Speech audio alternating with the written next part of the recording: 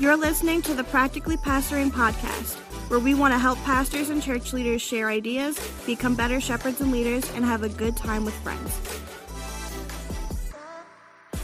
Welcome back to the Practically Pastoring Podcast. My name is Frank, and I am glad you are here. I too have spoken English for the first time today. I'm just a big Josh Gad fan from Frozen, you know? Hey, we are here with not all of our friends. Delmar is on assignment, but up in Baltimore, Maryland, we got Jeffrey Simpson. I'm back. And then together in studio, acting like children fighting over something, we have Andrew Larson. My phone rang and my AirPods, it was a whole thing. We fixed it. Don't worry about it. Are you sharing AirPods right now? We are sharing AirPods. Oh, that is so cute. And then we have Timothy Miller. He doesn't know how to cancel a phone call on the iPhone. It's the side button. You can cancel the call. It stopped ringing. I did hit it. I was hitting it a bunch of times. He's against cancel culture, so he doesn't know how to. Hey, but your headphones. To be here. Listen, I feel like you would have been closer if this was earlier in our history, because you would have had that cable between you. You know, you would have had to. Right now, the headphones are on the outside ear because you're sitting next to each other. Mm-hmm. But if you had the headphone cables, we used to each go inside ear. Yep, inside ear, linked together. It's nice. I thought maybe Andrew was checking the podcast DMs that Frank requested last episode when I wasn't here. Hey, man. I was in the woods of Vermont late at night, driving to my final destination on vacation when I heard Frank call for women to DM us. My wife was listening and she was like, "What is this? What you're a part of?" Oh man. Anyways, sorry. I just got a text message from a delivering company that wants to deliver toilet paper to the church. Never knew that was a thing. So they didn't teach us any of this in Bible college and seminary. Hey, you're basically going to be a property manager who preaches sometimes. Yeah, pretty much. Yeah, for real. First off, no one DM'd me. No one, no woman or man DM'd me. You didn't get mine? I didn't get yours either. Maybe Facebook was down again. Oh yeah, but we'll talk about the conference some more in a second. How's everyone's weekend been? What did you guys do? Well, I did this thing on Sunday that I usually do, where I have church. It was great. In all reality, it was nice. I just got back from vacation, went to Vermont with the family. We are now officially leaf peepers. That's what they call you. So when you go to look at leaves, yep, we peep some leaves. Fun fact about Vermont, no billboards on the highways. So it's actually really nice. There were billboards in Pennsylvania, which it was absolutely gorgeous. The trees were at like full peak when we were there, and it was really fun. And then got back, did church, did not go to Ecuador like I was supposed to. And then I guess that would be the second week of church yesterday since I've been back. So yeah, had a good Sunday. And then today I've had two very long, very difficult conversations right before I got on here. So I'm hoping this will bring me some joy. Good. I participated in a golf tournament on Saturday for the benefit of my children's private Christian school education. I am not a good golfer, but I know people who are really good golfers. So was it a best ball tournament? Yeah, it was a 4-man scramble. But there was quite a few golfers. We tied for first, which came down to the tiebreaker. We lost. I'm sorry, Timmy. It's okay. I'm only slightly bitter, but I was going for the three-peat. Didn't quite happen, but I did hit my best ever golf shot in the tournament, which is just rare. And because people were there and saw it. People were there, they saw it, and it was 2 feet from the cup, and I won the closest to the pin challenge, and I won a $400 driver on a par 3. Nice. Yep, 152 yards, 2 feet from the cup. It was a beautiful thing. And then that's enough. Jeff, I too had church yesterday. That's cool that you guys did too. Yeah, we did. We did. So, that's awesome. So we had church. We were in the middle of our Esther series, and it's been a fun one. It's different, but it has been a fun series to walk through. We had church yesterday. What? I even preached. I know. I showed up at 8:50ish. Got our live stream all set up, ready to go. came in and I added a few things to my slides for the sermon, went out and hit go live on the live stream at about quarter till, and our internet completely crapped out, like the entire downtown Safety Harbor area. So the first announcement was like, hey, if you're trying to join us online this morning, we'll put the video up later today. But then it seemed to work itself out, and I spent a whole lot of hours watching football as an Ohio State Buckeyes fan and Tampa Bay Buccaneers fan. It was kind of a boring weekend because I think my teams outscored the other teams about 100-10. So, you're doing just fine. You cannot complain about winning by that big of a margin. But sometimes you miss the nail biter when you have to high five and scream when you get excited. I did not have any of those moments. Yeah. I mean, I too also had church. I, as the campus pastor of the group, got to preach, so got to make the rounds. I'll talk a little bit more about my issues with what happened in the main discussion, but it was cool. Got to preach John 14. Apparently, Andrew knows that from memory because right before we got on, he started just quoting it from the King James. It was pretty impressive. I just memorize all of Scripture. It's a spiritual discipline that I have. Yeah. We finished our John series, Frank. I was in like a middle school speech meet because I went to Christian school, and the easiest category to win was Bible memory passages.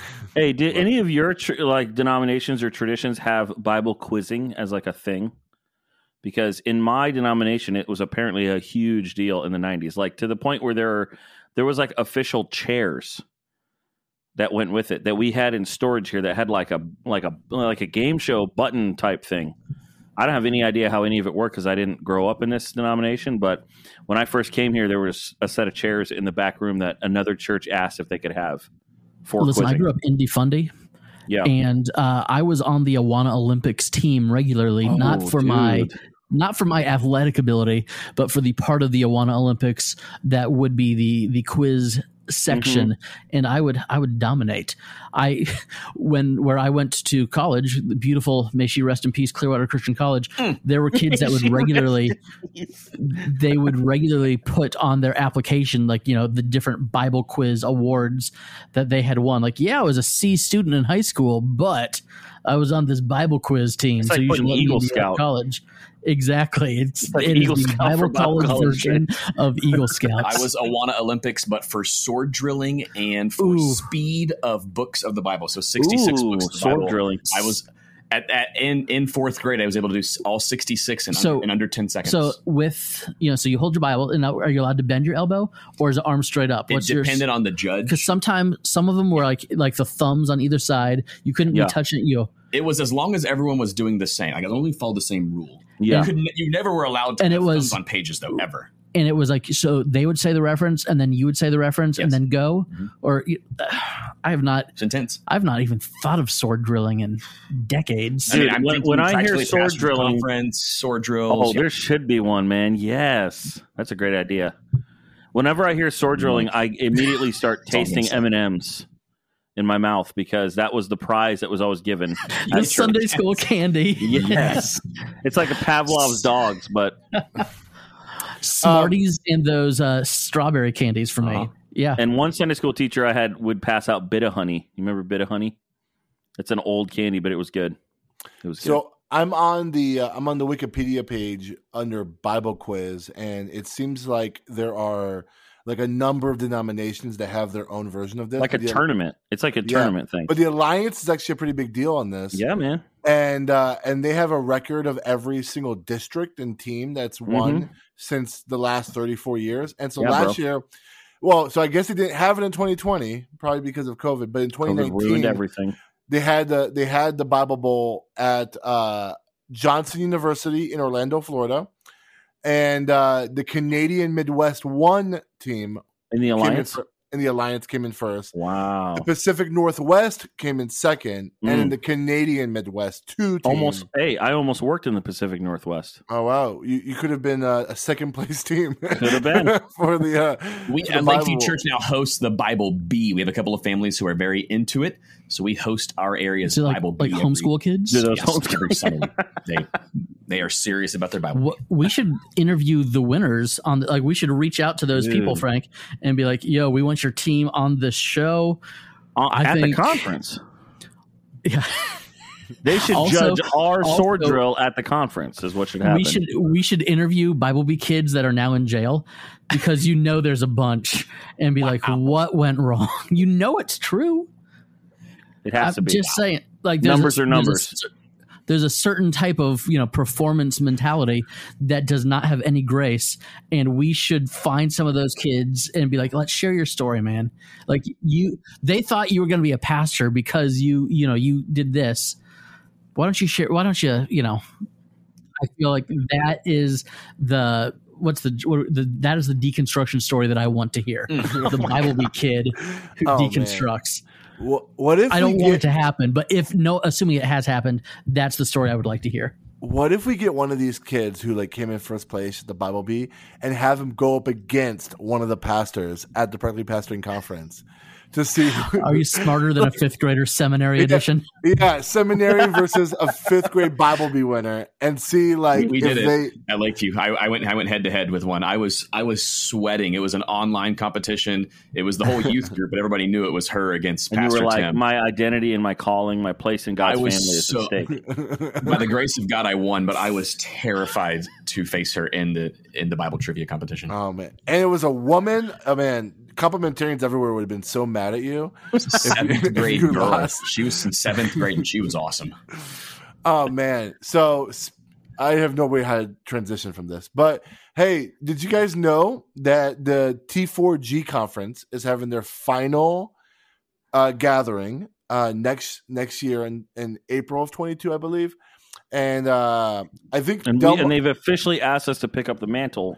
Yeah, they announced it. They were like, head on over to Practically Pastoring. Yeah. It was crazy. Listen, if you are looking to spend your conference money, we got this. We've got multiple denominations represented. Yep, we got this. And if you want to buy, sponsorship booths or ad space, we will gladly sell you. We'll go half price. We'll give you quarter the price. Half price. I will give you a great deal. No, we'll give you a tithe whatever price. You're paying, 10%. Whatever you were paying to add or to be an exhibitor at T4G, we got this. We will promise that you will spend way less. It will cost you 1 tithe. Ligon Duncan and Mark Dever personally said, go to the Practically Pastoring Conference now that T4G is over. Okay. So, and that's high praise from the guy who wrote. We need someone to do a deep fake of that video and promote our conference. That would be incredible. That would be amazing. Where's Dell today? He's one of the video skills. Mm-hmm. Yeah. I don't know if he has deep fake technology, but he can probably figure it out. But hey, we have the Practically Pastoring Conference. We are so excited about it. It's going to be coming up in February. I actually have a discount code right now that is live for Pastor Appreciation Month. If you go to practicallypastoringconference.com and put in the promo code Pastors25 up until October 31st, it ends the evening of October 31st.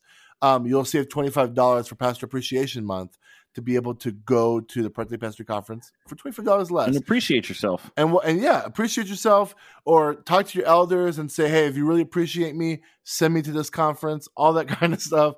We want you there. Again, I've said this multiple times.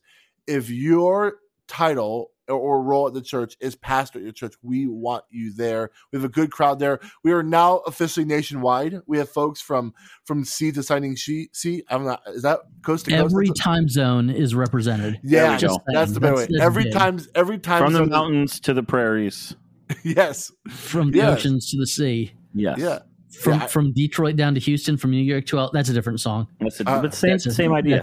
To the window, to the wall. Everyone is there. Everyone is there, and we are excited about it. And nothing to do with that.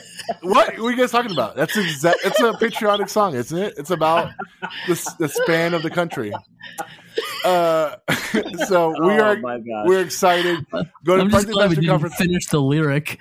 That would have been bad. I don't know it. I've only heard the Kids Bop version of that song. I was assuming it's patriotic. So I want everyone to go to practicallypastoringconference.com. You'll save $25 if you use Pastors25 as a promo code, and we are so stoked to have it. Again, T4G has officially endorsed us, and they want you there. So go to practicallypastoringconference.com. With that being said, we're going to take a quick break, and when we come back, we'll dive into our clergy cliff notes.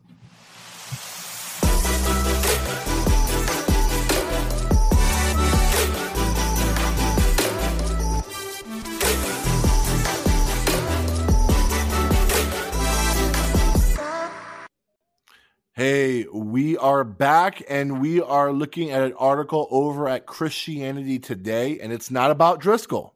All right, so just to give you some heads up, we're not talking about Driscoll quite yet. They actually have their segments like where you click on the different types of news they have. It just says Driscoll and everything else. Those are the types of articles that you can read. That is the biggest tag they have right now on that website. But we were talking about Christianity Today on our way to lunch. Tim and I were, and it was do you think that they're wishing they would have actually sold advertisements to the Rise and Fall podcast instead of just like filling all their ad spots with Christianity Today? You know, whether it be Christian MetaShare or whatever other Christian companies that would advertise on a podcast. I wonder. I would love to see what their subscription numbers looked like before and after this. Oh yeah, it's been so successful. I would love to see the business model. I'm sorry, That's not what you were talking about, Frank, but that was a lunch conversation. It's okay. Transition again. Talk about something else. Well, this is a professional podcast. The podcast, the blog post, the story over at Christianity Today by I can't say her last name, Susan Metz. I think that's how you pronounce her last name. She has an article called "The Riddle of Church Loneliness." Why are evangelicals as lonesome as everyone else before COVID-19, but less so after? And so basically there was a survey being done about loneliness, and there seems to be some kind of connection between the fact that those who attend church are not as lonely as those who don't attend church. But even if you read the article towards the end, it talks about how the data may not be as accurate because people who tend to go to church probably don't want to be honest because there's a stigma against loneliness. And so there's no real way to truly quantify it. But they talked about the fact that, in the pandemic season, there's folks who've left the church or folks who are just doing church online, and that may play into even greater loneliness amongst them. And so it's an interesting article to read, but I want to ask you guys a couple questions about if you've noticed a rise in people saying that they're lonely. I know for me, probably 1 in every 5 or 6 pastoral care situations in my church right now are people who are saying, hey, I don't feel connected and I feel lonely and I would like to what can I do about it? And so it's caused me to think about what is the purpose, what is the church's purpose in helping people meet their social needs? And so I just want to hear what your thoughts are on the article, on the state of the loneliness of your people, things like that. Yeah, I think, Frank, I like the word disconnected. That's the word I've been hearing the most. Not necessarily lonely, but I don't feel as connected, or I'm having a tough time getting connected. That's been a lot of our exit interviews over the past, 6 to 9 months. It's been one of the reasons, probably the main reason that I've seen people saying, here's why we're not coming back. Here's what we haven't felt connected. And I guess, maybe the root of that is loneliness.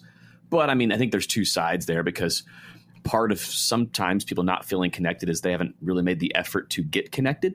So that, and I try to be so careful here, but typically when I have a church member who's telling me they don't feel connected, my first 2 questions are, are you actively serving, and are you plugged into a home group? And if the answer is no to one or both of those, then I can give you a guess as to why you don't feel as connected. Now, the loneliness factor, that's going to be much more of a hard issue for sure. I think we dealt with that a lot during the pandemic. We're in Florida. We have an older congregation by average than most of the country, and there's a good segment of our congregation here that is widowed, or widows and widowers, and I feel like they were hit the hardest during the pandemic. So we have people that are of the age demographic that are most susceptible to get sick, who are also the ones living at home, oftentimes for their very first time, that they're living by themselves. They went from parents' house to college to getting married, and now here they are at 70 or 75 or 80 years old, and they're being told, don't leave the house unless you absolutely need to. I feel like those are the people that were really hit the hardest with the loneliness, at least in our church. And so we had the issue, we had an outbreak last summer of 2020 here in the church. And so we had reopened a little bit, but we're saying, hey, we're going to, to keep everybody safe, we're not doing kids ministry. We're not doing any fellowship after church because we do fellowship hall food time really well around here. And so we said, we're just doing the service. The attention and the effort is kind of for the online service, but we're doing this live. And because the stay home order in the state has expired, everybody's welcome to come. But for your safety, we're totally cool with you staying home. And the first 2 people through the doors every Sunday for 6 weeks were in their 80s and 90s. And it was this is the only time I get to see other people right now. And so, I think this article is exactly right. And we're in our personal life, in my family, my wife's grandma just died, and she was not a church person and had not really left her house much in the past 5 years. And the debate is like, do we have a service? Do we have a funeral? Like, would anybody actually come? And I look at some of the older people that are in our church, and I think the difference between them and them is the church and the connection they had with people in the church. And yes, there's issues of faith and, life issues that come from that. But boy, there's a noticeable difference about someone who is an active part of a faith community versus someone who really and truly has been isolated during the past couple of years. Hey, Tim, you said something that I've been telling people a lot. You said, hey, if you're feeling disconnected or lonely or whatnot, are you part of a small group? Are you are you serving or things like that? Have you ran into people who've said, like, that's just not for me? Like being in a small group is not where I'm feeling like relationships. What I've noticed is, like, at our church, we do follow that Simple Church model, that like the Simple Church book that came out. And so small groups is the primary place that really encompasses both fellowship and discipleship. Yep. And the first time ever in my entire time here at my church, I'm hearing people who are telling me, hey, I don't like small groups. Small groups is not the place where I feel fellowship or community. Small groups is not necessarily even the place where I'm feeling discipleship. And so, like, I'm walking with people who, when I tell them, have you joined a small group, they're not satisfied with that answer. And so then it's leaving me thinking about, like, dang, so is the church's responsibility to, like, kind of create the fellowship of community for people? What do you do? Have you faced people who said that? And what do you tell them in those situations?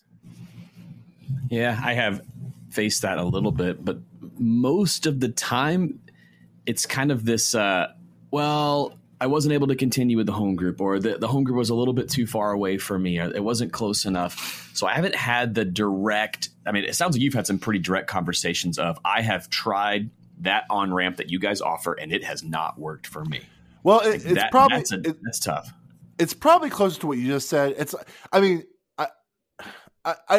I can't really gauge exactly their intentions. Like, some people, I feel like they didn't really want to give it a try, and they're just looking for the church to just meet their social needs. And then I think there might have been a handful of people who are saying, like, I'm used to more of a traditional, like, Sunday school model where I'm in a class and people's lecturing me, and that's how I get my discipleship. And therefore my community comes from, like, the church potlucks, which is just not the model our church does. Right. But I guess I just struggle with it. I think it's like, I'm not saying if people want to say that small groups isn't their place for them to get community, that's fine. But what have you said in the past to those folks who told you it didn't work out, it's too far, whatever? I don't really have a good definitive answer for them like that, because, like you, that is our main on-ramp for discipleship and community. So it's our first step into all things discipleship at Lakeview Church. It is join a home group, and I guess I could say I would follow it up with, where are you serving? So if a home group isn't where it's at for you, are you serving on a team? Because usually our team leaders are then pouring into their team members, and there's discipleship happening on our serving teams too. So really, those are our two main on-ramps.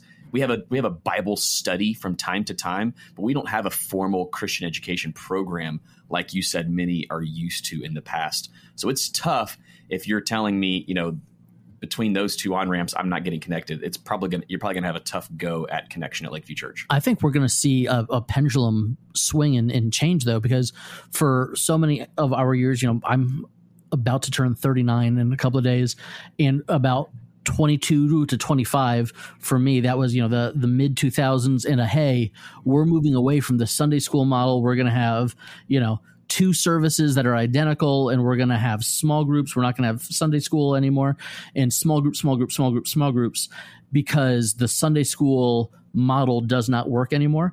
We're almost coming, I think, to the life of the small group model, where we're going to say, okay, is it time to relook at this model again?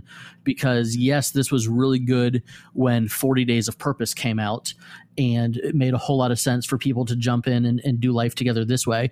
But now our most active small group that we have at our church is a group of people probably from mid 50s up to their mid 80s that they meet on Zoom every Tuesday night. And it was, part of it for health reasons. They didn't want to come back in person. And part of it was because, well, they couldn't travel for a year and a half, and now they can travel, but they don't want to miss out on their community. And so instead of the, hey, let's sit around in a room in a church that's designed to look like a living room with rooms to go, furniture all over the place, let's be able to connect to each other no matter where we are, and have a time of prayer and have a time of study. But let's just make sure we're connecting with each other. And it is working way better than any of our traditional small groups are. See, we're seeing the opposite, because we had people come to us and say, we're not doing another Zoom. I Zoom at work. I Zoom for school. I'm not doing another Zoom. We want that's what I've had. Home groups. So our biggest home group, which is obviously my dad's, Sam, these guys. There's a whole lot of food and a whole lot of playing. They just hit 30 people, and this past week they had a ceremony where they multiplied 3 home groups out of their single home group. So in 6 months, they tripled their home group. And now, so I'm asking them to document, what the heck did you guys do? Like, how was this so successful? Because I think it's just a lot of context. Where we are. You're not meeting at the church. We don't have classroom space at all. You're going to be in homes. But for whatever reason, this particular home group did something right. And for us, most of these people are either retired or semi-retired or whatever. And so they're not having the Zoom meetings for work. And so the ability to connect wherever they are is a big thing for them. So I think in some ways it's the responsibility of the church to be like, how can we connect our people at whatever life stage they're at? How can we best serve them? That's why we do youth group for teenagers and not youth group for 40-year-olds. But it's also the responsibility of the person to know what works for them and get plugged in to do that. Yeah, I think for us, we haven't restarted small groups yet, or we call them missional communities, but any kind of smaller group setting yet. But there's been a few people who've asked. I literally got off the phone as I drove to where I'm sitting now with a woman who was in tears about loneliness and like depression and stuff. So it's been a pretty big issue for us. Frank, you may be more in touch with this because of where you live, but this time of year, even before COVID, people that are depressive go into that state. And so now it's like extra for the last couple of years as the seasons change and, it starts to get dark pretty early. Like at the time change, it's going to start to be dark here at about 5. So I think that's probably similar to where you are, right, Frank? Yeah, you brought something up. If you are a pastor or someone in ministry and you're thinking of moving from like the Southeast or the South in general, or even the West Coast, and you're thinking about moving to like the Northeast or the Northeast or the Midwest, like you need to know this. You need to know that like 6 or 7 months of the year, it's gray. And like literally health insurance plans up here allow you to put like tanning as a part of a thing you can write off in your insurance for vitamin D. Like depression is a really big issue up here because there's just like it's just gray for 6 or 7 months. It's a big problem. It's called seasonal affective disorder, or SAD, and it's a serious thing. And so COVID exacerbated that. It started in the spring, obviously, but then as we got through the summer of hope and smashing that hope over and over in 2020. And we got to the fall, it was like, there was, news articles of the deep, dark winter and all that stuff were pretty serious. And so And so, yeah, as far as loneliness goes, yes, I think anecdotally I've had more meetings with people about that same thing. I feel disconnected. Back to what you asked, Frank, about why people say they're disconnected. I literally had one person tell me, well, what you're trying to create there, I already have Christian community with other people who are not part of this church. So why would I be part of community here? And when someone hits you with that, you're like, well, that's what we're going to do groups here. Sorry. It's like, I don't know what to tell you. But the one thing I've noticed is that some people don't know that they're lonely. And I think there's a number of people in my church who hadn't experienced loneliness like they did during COVID, especially single people who were stuck at home and not around the social environments they had been before. And so I remember one young guy I was talking with at the church, and I asked him how he was doing, and he just said, I don't know, I just feel like blah. I don't know what it is. And after we talked for a while, he realized that what he was talking about was loneliness. He just hadn't noticed that that's what it was before. And so for me, part of the time in 2020 and even into this year is just been like helping people articulate that that's probably what they're experiencing is some loneliness. So yeah, it's definitely been an issue for us, and it continues to be, and we have to kind of continue to try to do things to meet that need, I think. So I guess my question would then be for you guys is, do you feel like the church has a responsibility to create social functions just for the sake of people always ask me, like, can we just have a board game night? Can we have a fellowship night, whatever? And they call it under the guise of fellowship. Yeah. And it's like, I'm guessing, Tim, it sounds like our churches are kind of similar, where it's like small groups are supposed to kind of be that function. And so therefore organic fellowship can happen, where if you want to do a bowling night with your small group or a board game night with your small group, like that's the natural overflow from that. But then when you ask the church to do this, and maybe I'm just like this like privileged church that we're like lazy and we don't want to put people on staff to plan your ice cream social. You know what I'm saying? No, but I think it is a dynamic of the size of your church. Tim, your church is bigger than Andrew and I's. And right, I mean, you're up over 100 people, right? Yeah, we're inching to 200 right now. Okay, so you would be in a different kind of church dynamic than me. I mean, if I hit 30 or 35 on a Sunday, I'm pretty happy lately. So that's like a micro church. So in my setting, it makes more sense for me to say, hey, everybody, let's do this. But once you get up over 100 people, 200 people, and then Frank, where you are, that doesn't make much sense. Everything doesn't have to be an official church function. It can just be coming out of this small group. But where I'm at right now, for me, I think it wouldn't be very wise or smart to not try and sort of jumpstart and kickstart some of that stuff because of the small number that I'm a part of right now. But I'm not against the church-wide social function. What we tell our home groups is if your home group is really passionate about something, so we have a church-wide movie night coming up, but it is sponsored by the Young Families Home Group. So all of us as Young Families are putting on this church-wide event, and we're just owning it. So one family's doing popcorn, one family's in charge of the movie, and we're inviting the whole church to join us. We're doing it, outside by the lake. So it's still very much put on by the home group. It's sanctioned by the church, but the responsibility does not fall back on church staff. And that's been my plea to my elders and to the congregation when they're begging for a church event. I'm like, that's great. We can do one, but who's going to own it? And it's worked out best for us if we have individual home groups own those events and then put them out church-wide. I don't think it's necessarily a responsibility of the church, but it should be a side effect of the church. Like the church should create community just in general. Whenever you read the book of Acts, they didn't do church together. They did life together. They were doing everything together. And Tim and I, in our side gig, we do funeral live streams because that's the world we're living in these days. And just about every funeral that we are at, we look at each other and we say, man, like we would do every bit of this for free for anybody that was in our church. These people are, their families are spending boku bucks on funeral homes and then hiring us to come in and do the live stream because somebody couldn't do it. And it's one of those things where like, man, if this person was a nominal member that showed up at our church once a month, we would bend over backwards to do this for them for free. And that's not why you join a church. But that's what happens when you join a church. When you join a church, you get invested into the community when you show up and you're a part of what's going on.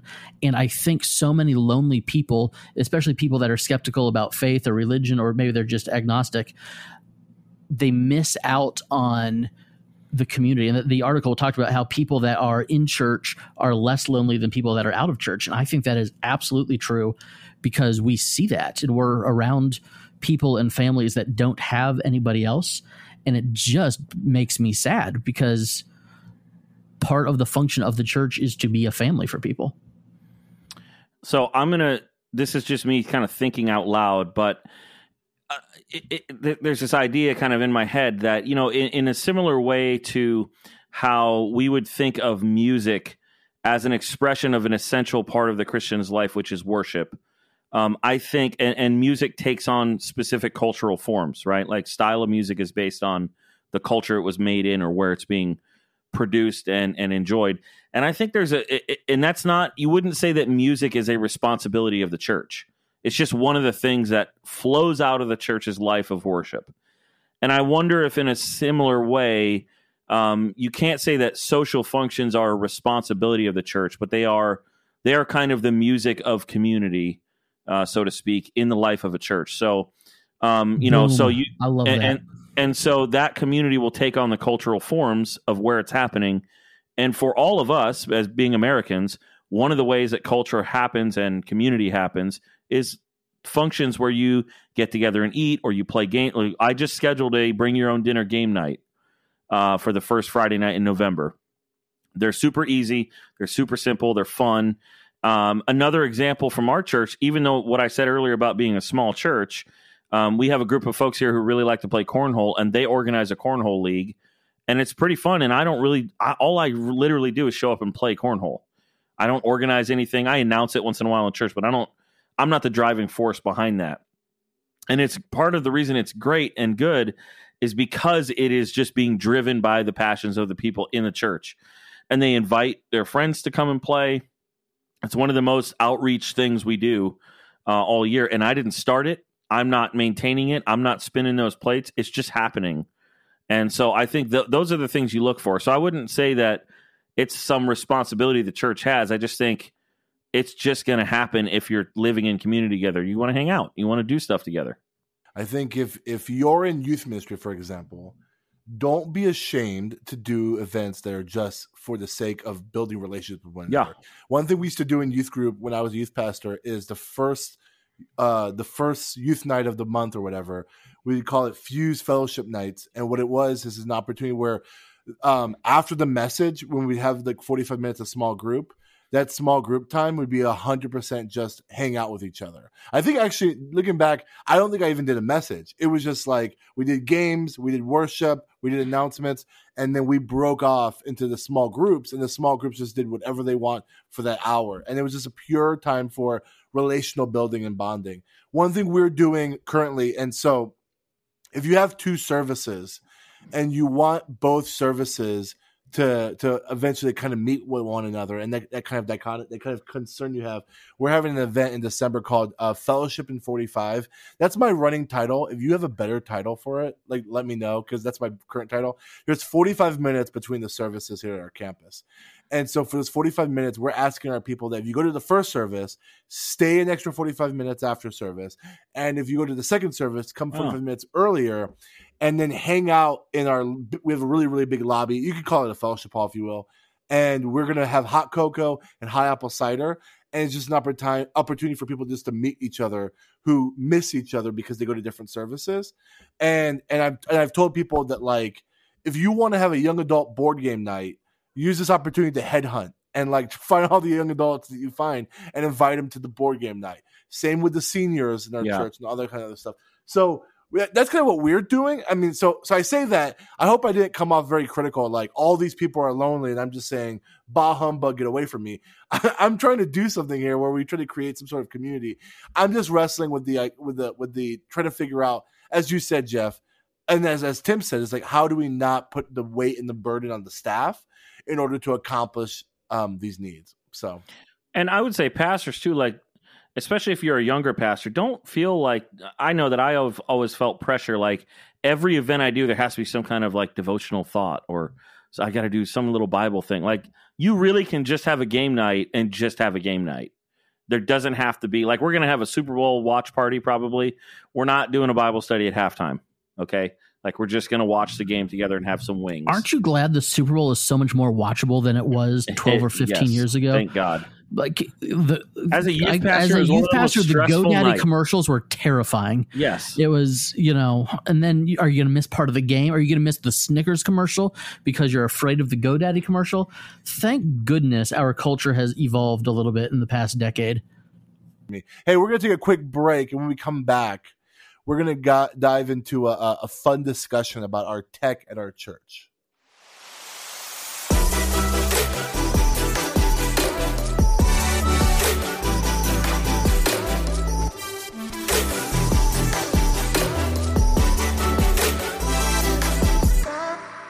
So we're back, and I felt like that last discussion was a pretty big, full discussion of a lot of good, wonderful stuff. So I think this discussion could be a little bit more brief. We're going to talk about the tech in your sanctuary and what it looks like. And so this is why I want to bring this up. I preached yesterday, and I had one of those over-the-ear mics that a lot of you guys have, and it was the Chandler mic, right? Sure, yeah. I call it the Backstreet Boy mic, right? Like it's a Chandler mic, and the lapel mic is the Piper mic. And then you got the MacArthur, which is just on the stand because you don't move. Right. Nice. And then you have the Judah Smith, which is the handheld mic. Yeah, but somehow it's the perfect mic because no matter where you put the mic, you can hold it 18 inches from your face and it sounds great.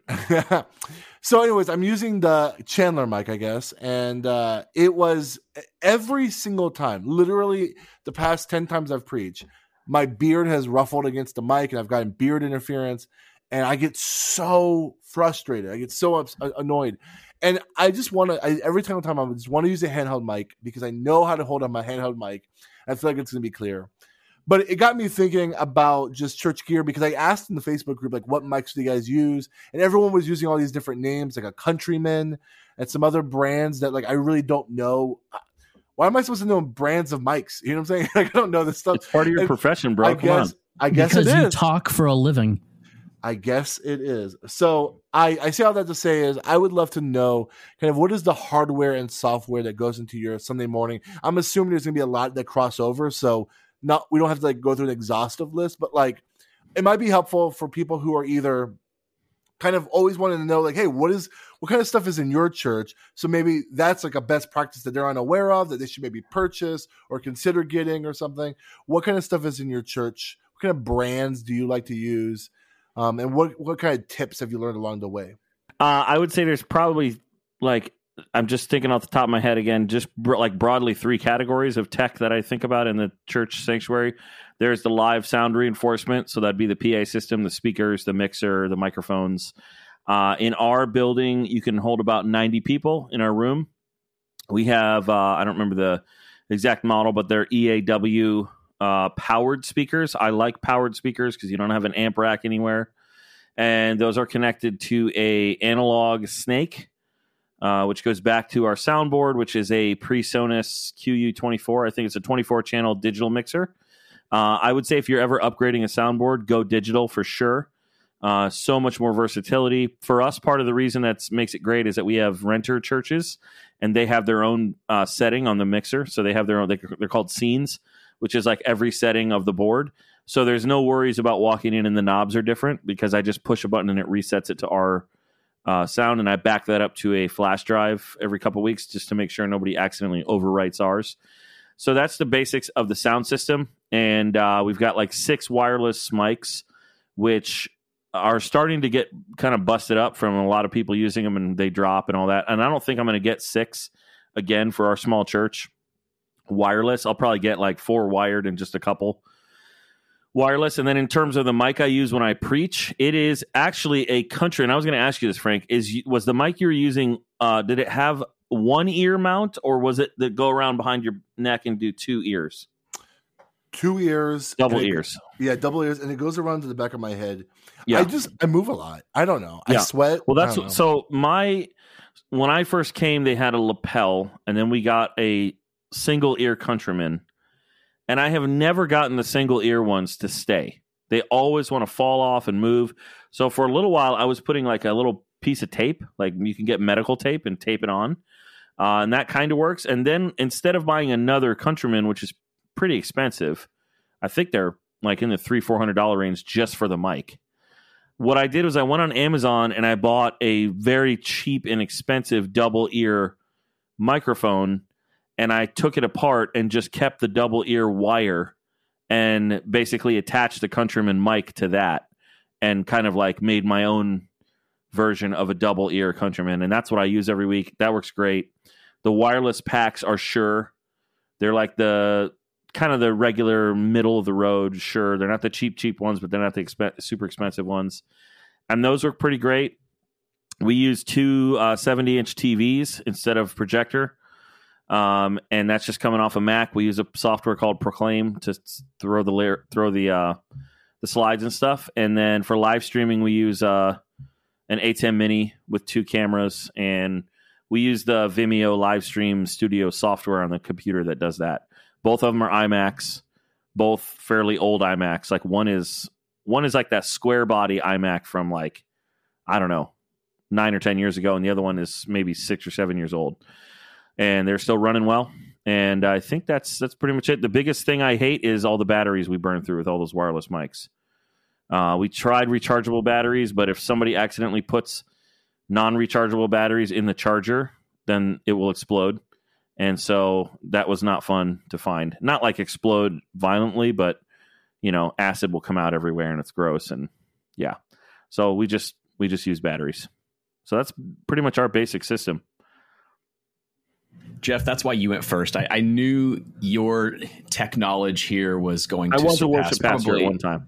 Yeah, I know. That's why I figured this was going to surpass all of ours. I'll say that I do use a Countryman. I do use the single ear. Jeff, the surgical tape matters. So it's a specific type when I can put it in the show notes that I get off Amazon. And it's taped. You can use a Band-Aid in a pinch, though. You can, but the surgical tape, it does not move. And I sweat. Yeah. And it doesn't move. Not cheap at all. Frank, I get beard interference. It's about twice a sermon.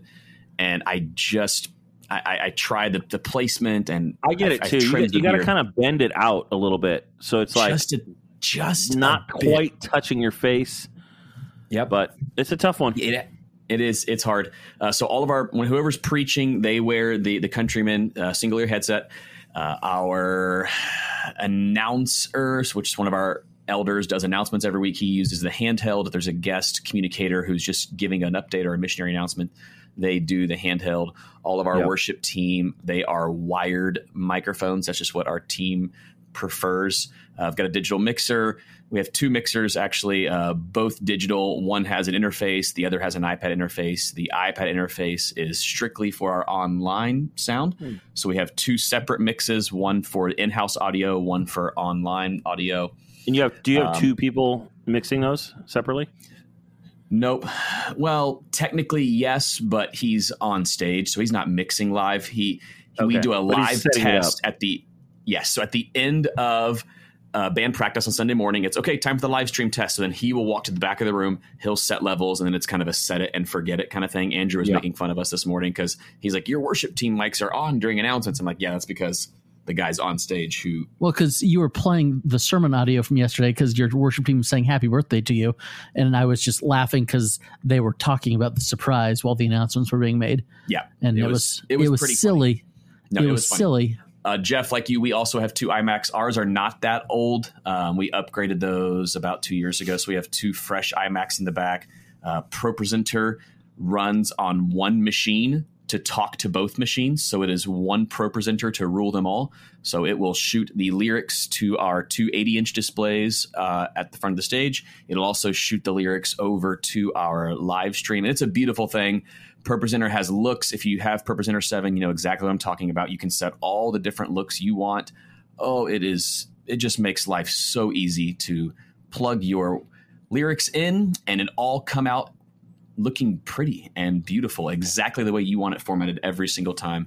I am so glad I don't have to export a Keynote file like I used to in youth group back in the day. So thank you so much, ProPresenter. We use Restream. That's the software we use to shoot out our live stream to every major platform you could possibly think of. We just do Facebook and YouTube because that's where our people are, but it can go to a number of different places via. Yeah, we stream to Vimeo, and then Vimeo goes to Facebook and YouTube and Church Online platform. So tech tips that we've learned along the way, I would say the surgical tape has been huge. I make sure every guest preacher gets that too, because there was one Sunday where they didn't, and that mic, I mean, it was just running away, and it was so awkward in the live stream because you could watch it just slowly inching away from their face, and it was the most distracting thing of all time. And then the other big tech tip for us has been mastering ProPresenter. Just whoever's running it back there, take the time to get them to learn that software. Once they have it down, it's going to make that's a general tip, so much easier. Yeah, get your volunteers to be knowledgeable enough that they can troubleshoot without you. That's like the goal. 100%. And we also use an ATEM Mini. We have 2 Lumix G7s. I prefer using the same cameras because we're going to get the same look when we switch between shots. I typically use the same lens on each camera, again, so we can have the same look when we switch between shots. Now, if you've seen our live stream, you know what we fight. We literally fight the sun. Our building is surrounded by glass. So it is a struggle. Yesterday was awesome. Yesterday was a dark day. It was overcast and rainy. So perfect. Like it's perfect it's better for us when it's rainy too and overcast. Yeah. Is that why you stand where you stand with a wall behind you in the live shot? Or is so that that just where wall behind me is my center marker. That's how I know center stage. So that's dead center stage. It's also where we planted a Bible when we built the worship center. So whoever preaches, if they are preaching center stage, they are standing 6 feet above the Word of God. It's in our foundation. So I get to literally preach on the Word of God every week. It's pretty cool. So you let a Bible touch the ground? Is that what you're saying? It's in the foundation. I've known it for a decade, and I've never known that. It's a founding member. Cool. It is actually her grandmother's Bible. It's a really pretty cool, though. Yeah. So our tech is kind of probably a little bit middle of the road of the two that have been discussed. We use the ATEM Mini. We have the 2 Lumix G7s with the same lenses and whatnot. Our audio, we just have an analog board because, again, it's what our people know. And one of the nice things about the ATEM is with the picture-in-picture, we have both computers that we're using are like 7 or 8 year old Dell desktops. And we use PowerPoint because our praise team people do not know ProPresenter.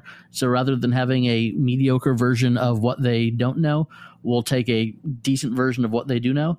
And so we have a video that goes out to we have 2 65-inch TVs on either side of the stage, and that same signal goes into channel 1 on the ATEM Mini. So the picture-in-picture on the ATEM channel 1 is that screen. So if we're showing a video or something, we can hit that button, and then that goes to our online or also outside, because we have another TV that's for the people that are sitting outside, because we still do that. Apparently, we thought it was going to last 2 or 3 months, and here we are a year later, and people still like sitting outside. For sound stuff, we have wired mics for the praise band, wireless for if anyone's talking that's not preaching, and then the same, one-ear Countryman.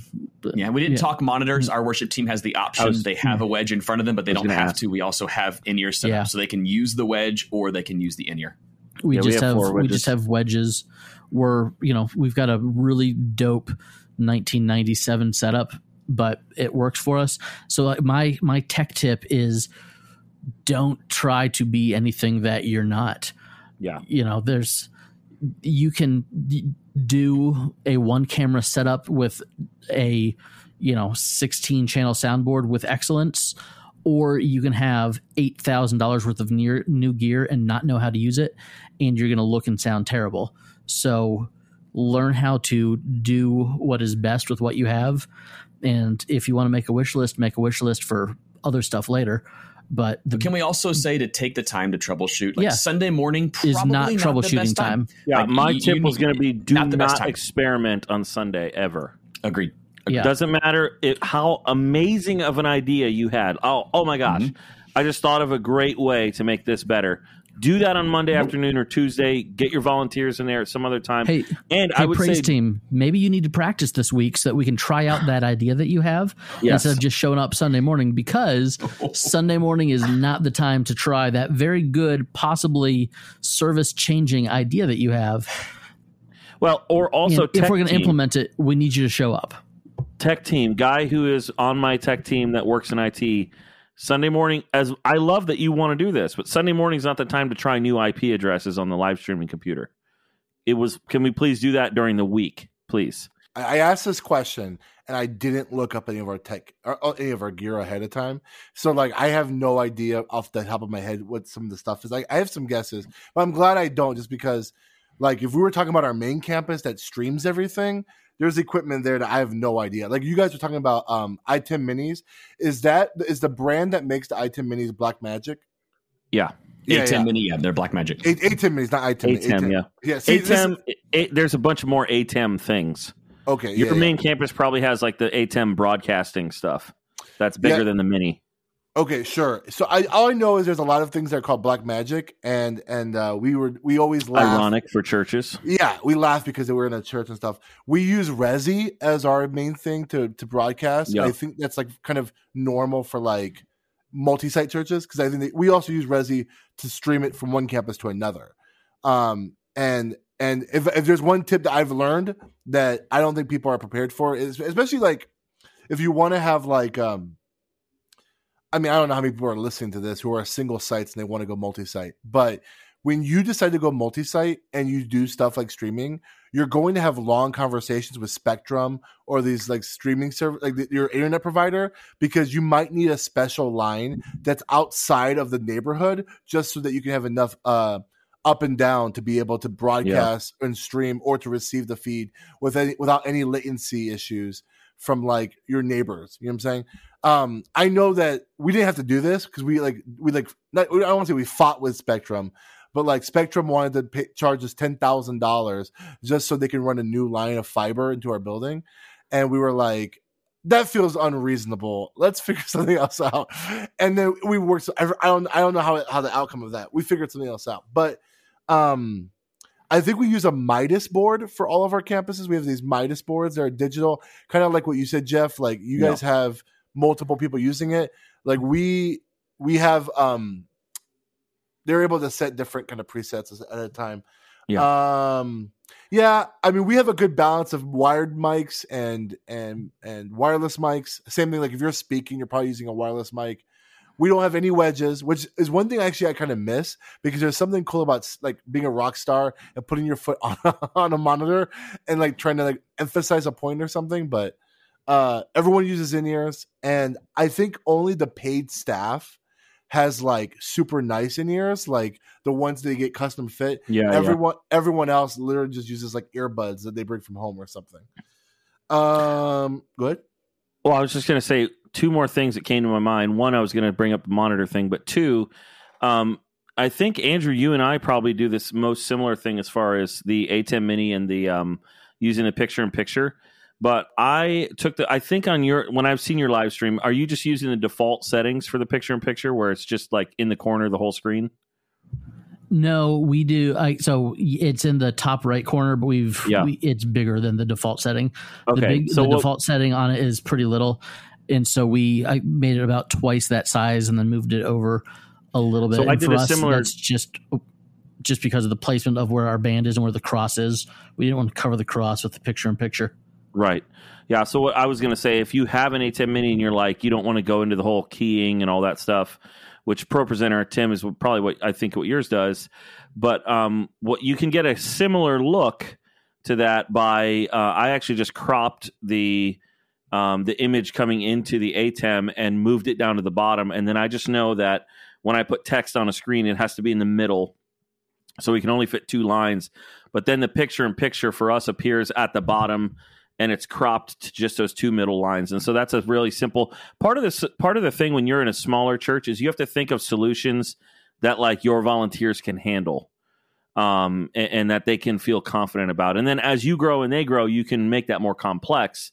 But if you have, knowledge of something that's at a 10 and your volunteers are at a 3, you've got to make things work for them at a 3 until they grow into that. And then the other just really small practical thing I would say that has helped our live streams sound better is put a mic in the room and feed that into the live stream if you can. Put a room mic. So with us, it was an old pulpit mic, an old MacArthur mic that we weren't using anymore for the pulpit. And I actually hung it from the ceiling in the center of the room. It's a condenser mic. It's a little pencil, like gooseneck little mic you'd find on a pulpit. Those are called Bob Barker mics. Bob Barker, yes. Yeah. Beautiful. Hung it down from the ceiling, kind of in the middle of the room, and ran it. And it's in the live stream mix so that you can hear people praying. You can hear people singing back. So you get a sense of the room. Because one of the things that live stream audio stinks at is it feels like very canned sometimes. So that's a really simple way. If you want to experiment with it, just put a mic on a stand and stick it in the room, turn it up in the live stream mix, and see how much it changes your mix. It'll really an experiment on Sunday morning right before the service starts. Yeah, actually really do it unannounced as you go up to preach. Like just throw a mic up on the stage. Yeah, just do it. Even better. Perfect. See, we kill the room mic for the sermon. Yeah, just because babies cry, people get up.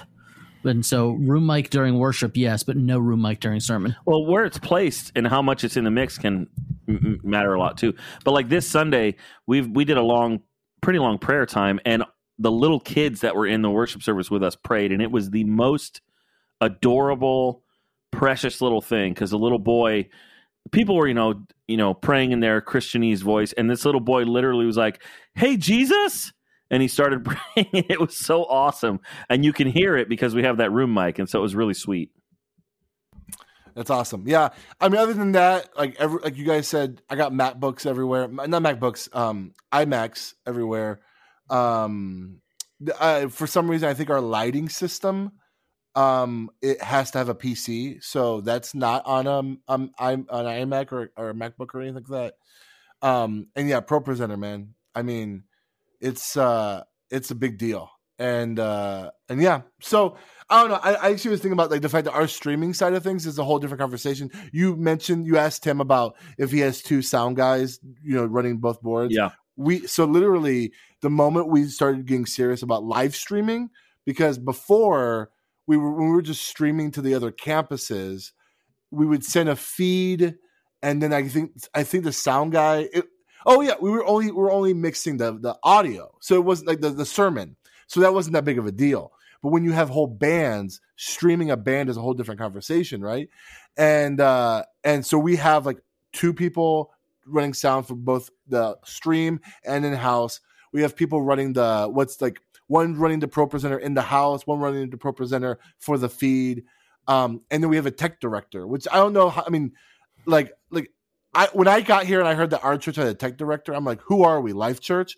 But I realized that, like, man, if you're trying to really have like sufficient timing on everything, it's ideal, man. It's a big deal, and so and that's a hard role to find a volunteer of. To find a true tech director, there's a lot of training involved in that. But there's people who just we're right by an engineering school, Milwaukee, MSOE, Milwaukee School of Engineering, and a lot of those computer engineers love this kind of stuff. Like they don't know anything about sound or audio, but they know enough to know how to kind of get on a computer and figure things out. It's pretty great. Hey, this was good. This was good. In the Facebook group, if you have some gear or some tips along the way that you learned, or is there some stuff that this is on my wish list? Put it in the Facebook group. We'd love to hear more about it and talk about it there. We're going to take a quick break. When we come back, we'll end the show.